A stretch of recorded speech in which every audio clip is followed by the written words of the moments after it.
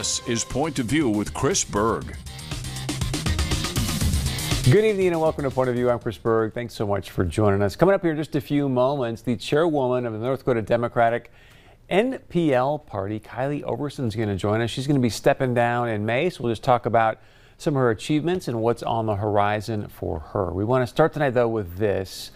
And I'm going to set this up a little bit differently. First off, I just want to say thank you to our Point of View community. I've said this before. I'm going to continue to say it. You are some of, if not the smartest people out there. They're going out there and being actively involved in what's happening within our community. I frame it this way because, one, producer Ann and I are 1,000% focused on listening to you, our community. So if you've got ideas, suggestions for the show, please let us know. We'll do everything we can to make sure that we are listening to you and following up and getting things done that you want us to get done. With that being said, one of you earlier today sent me a text. The text is from the Newtown School Board here in North Dakota. The teachers now, the educators in Newtown, are now being paid $1,500 after taxes, so $1,500 bonus check if they take the COVID vaccine. Here's more on that story.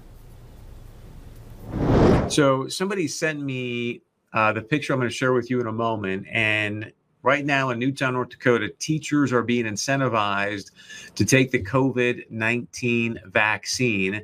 This is from a school board meeting. So you can see here, number 4, the board recognizes the loyalty of those you have already gotten vaccinated. If you have received at least on COVID-19 vaccination by March 23rd, you will be receiving a $1,500 in-pocket after taxes loyalty check. So this is after taxes, $1,500 cash. Now, whose money is paying these quote-unquote loyalty checks? Yes, that would be your money, North Dakota taxpayers. They go on to say, thank you for protecting yourself and others. Those that received the vaccination by May 15th will receive a $500 in-pocket after taxes loyalty payment. Thank you in advance for getting vaccinated. Now, I did call and email Superintendent Beth Zietz. I have yet to hear back from her this afternoon. Now, I bring this up because, number one, folks, this is your taxpayer money, I'm presuming, that are paying these bonuses to get teachers vaccinated. Would love to know your point of view on that. Now, let's take a moment and talk about what's happening here in Newtown and the government bloat, if you will. Newtown, North Dakota, according to a 2019 estimate, a population of 2,592. I bring that up because I want to share this with you. When you look at, I'll take this full screen, when you look at the Newtown Public Schools educators, how many people are there? Again, roughly 2,600 people. I'm going to scroll down this list for you. I've done my math and counted this, folks.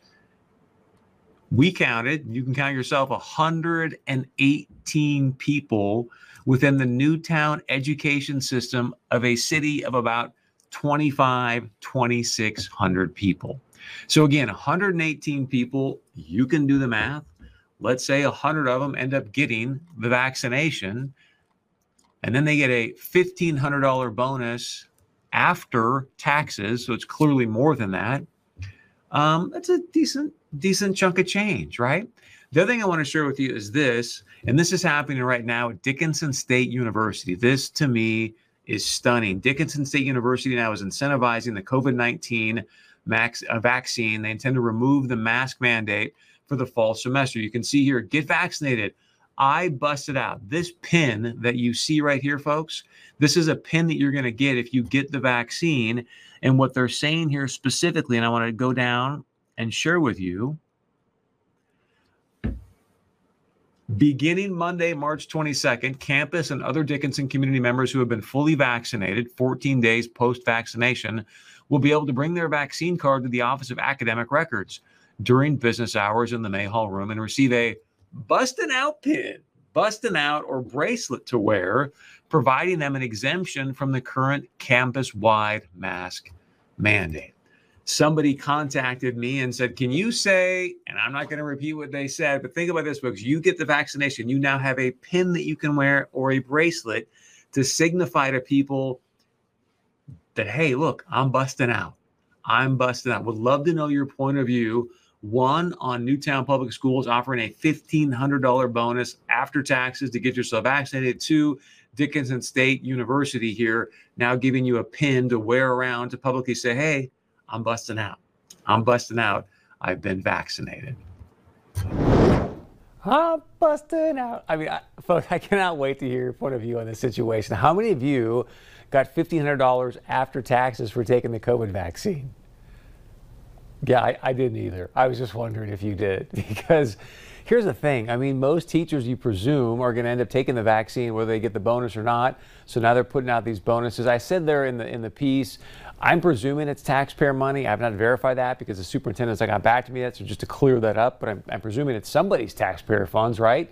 So fascinating story. We're looking in to see if there's other school districts that are doing something similar. And then Dickinson State University, I guess it would be, in their opinion, the antithesis of this scarlet letter, right? Hey, I'm busting out. I took my vaccine shots, letting people know, or a bracelet. Incredible stuff. Please share your point of view with us. All right, I want to share this with you because last night, as we know, we talked about this. President Joe Biden gave a speech regarding the situation in Boulder, the shooting. We lost 10 American lives. I said last night he did a 6-minute speech, did not take one single question. And if you remember when President Trump would get up there and do pressers or speeches, I mean, there was literally hundreds of thousands of people between Fox and CBS and NBC and all the different channels that would cover him that would go on and watch these press conferences. And a lot of people would be watching even on the White House YouTube channel. So I want to share something with you just to remind you the election results were this. There were 81 million plus people that voted for now President Joe Biden and roughly 75 million people that voted for Donald Trump. You and I have been told that Joe Biden, based on his 81, 82 million votes, is clearly the most popular president in the history of the United States. The most popular president in the history of the United States with the 82 million votes. So when you see that, you go, wow, people must really be into Joe Biden considering he got 82 million votes. Last night I did this, and then I think producer AJ has got a more updated graphic to share with you, and I want to show you something to me that is just fascinating. So there's 1.89 million subscribers on the YouTube channel for the White House. Total number of views based on this afternoon from last night of Joe Biden's speech, 35,721. Here's the most fascinating part. 605 likes on that page, on that video, 4.1 thousand dislikes. And yet, we were told the most popular president in the history of our great nation.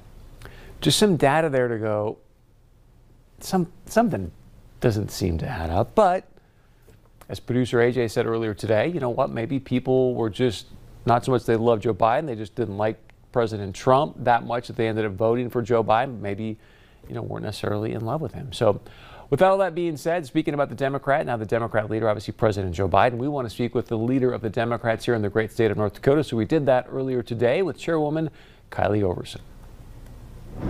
Chairwoman Overson, welcome back to Point of View. It's great to have you. You are, I guess, is the right term retiring or stepping aside, if you will, from being the chairwoman? And it feels like retiring. It feels like it's been a long time. So yes. It's such it's an odd word to use because you've been doing it for a little while. But anyways, I want to start here. Just you've been doing it now, I think, for 6 years, and so you've had a chance to really dive into that position. What are you most proud about accomplishing as the chairwoman of the party? I'd say the two things in particular that I'm most proud of during my time as chair of the Dem NPL is getting our party back into a strong financial position. When I came on as chair, we were in debt. We had things we needed to pay off, and we often ended election cycles having to let go most of our staff and just keep a skeletal staff. And we're now in a position where we have, really strong annual revenue coming in. We can keep a consistently full staff. And I'm proud of that because that takes a lot of work and a lot of time and hours to fundraise that money. Of course, all of our money comes from fundraising. And second, I'd say I'm most proud of the the increased opportunities that we've provided for people to get involved and created space for people to feel like they could be welcomed and be a part of the Dem NPL. That was really important to me. As a young female chair, I wanted to make sure young people and more women and more people of color and others felt like they had a place at our table. And I think we accomplished that. Yeah, I mean, congratulations, because you can definitely tell from your communication strategy, you guys have got a lot more horsepower, people, things going on than maybe in the past. And as you said, it takes money and people to get that done. And so the other obvious question is, as you've been going through these 6 years, what have you learned from a messaging standpoint that maybe needs to be changed in North Dakota to help you guys just win some more seats in some statewide elections? Sure. I think that our message and the policies we advocate for are on point. We don't always have the right way to get it to voters and to get voters, on the same page. We're in a very conservative state with a lot of Republicans. So the numbers just don't always add up for us. But I think we're building the infrastructure to make sure that we do have a strong financial position. We do have staff. We do have a grassroots volunteer corps that is ready to go when the tides do start to change and when, maybe the numbers shift a little bit. And so I think what we'll see over the next, coming years is more intentional work to do relationship building, especially in rural areas, and doing more direct outreach to voters one-on-one, year round, not just leading up to elections. So we have those relationships built in, and we rebuild trust with the Dem NPL, because we know that certainly has been lacking.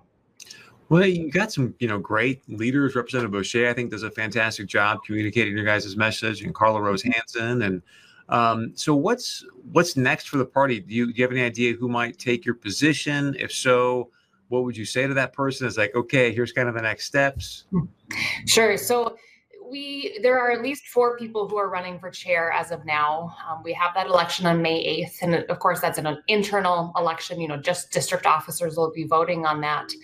I don't have any bets on who's going to win that. I think we'll be in good hands. And part of that is because we have a strong executive team in place and we have a strong staff right now. And no matter who's in leadership, we're well poised to move forward in a positive direction. And I would say to whoever my predecessor is that, the importance of the chair is to build those relationships and to reach out to stakeholders, to volunteers, to work on recruiting candidates right away. And you're not just the face of the party externally and to the public, you're also the person internally that everybody goes to. I get calls and texts and emails and messages all day long from people. And I'm so happy to have that trust in those relationships with our volunteers and supporters.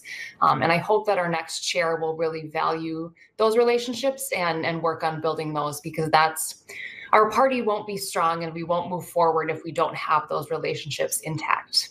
You talked about the text. I mean, politics these days now is 24/7. And correct me if I'm wrong here, but I think your position's a volunteer position as a chairwoman, correct? It is. I think it's important that people know that, because people think, hey, you're getting paid, and no, you are volunteering your time. I mean, it could be a full-time job for sure, but it's definitely a volunteer role. I mean, I tip my hat to you, because I can only imagine the amount of time it's taken. So you've been a legislator, now a chairwoman. I mean, I'm going to presume that you're going to eventually run for something else. What do you see for your future? I'm not closing the door to running for something in the future. I don't have any immediate plans, and that's the honest truth. I'm looking forward to focusing a little bit more on my law practice and focusing a little more on my family and my Girl Scout troop and some other things that I'm involved with in the community. Like you said, being chair has taken up a lot of time, and I'm grateful to have had that opportunity, but I'm very much looking forward to spending my time on other opportunities and finding different ways to engage, and maybe taking a vacation before I get to that. I mean, I hope you take a very nice and long vacation because, again, it's a volunteer position. I just want people to know that because I think very few people do. So, Chairwoman Oberson, thank you for your service and thank you for being here today. We appreciate it. Absolutely. Thanks, Chris. Yeah, it's great to have you. All right, stay with us. Lots more coming up here on Point of View. We're actually going to get to your points of view coming up right after this. Last night we were talking about immigration, the crisis at the southern border. Some great feedback coming in. So stay with us. We got much more coming up. And of course, please share your point of view with us. Very easy to do. Email us, text us, leave us a voicemail. We'll be right back.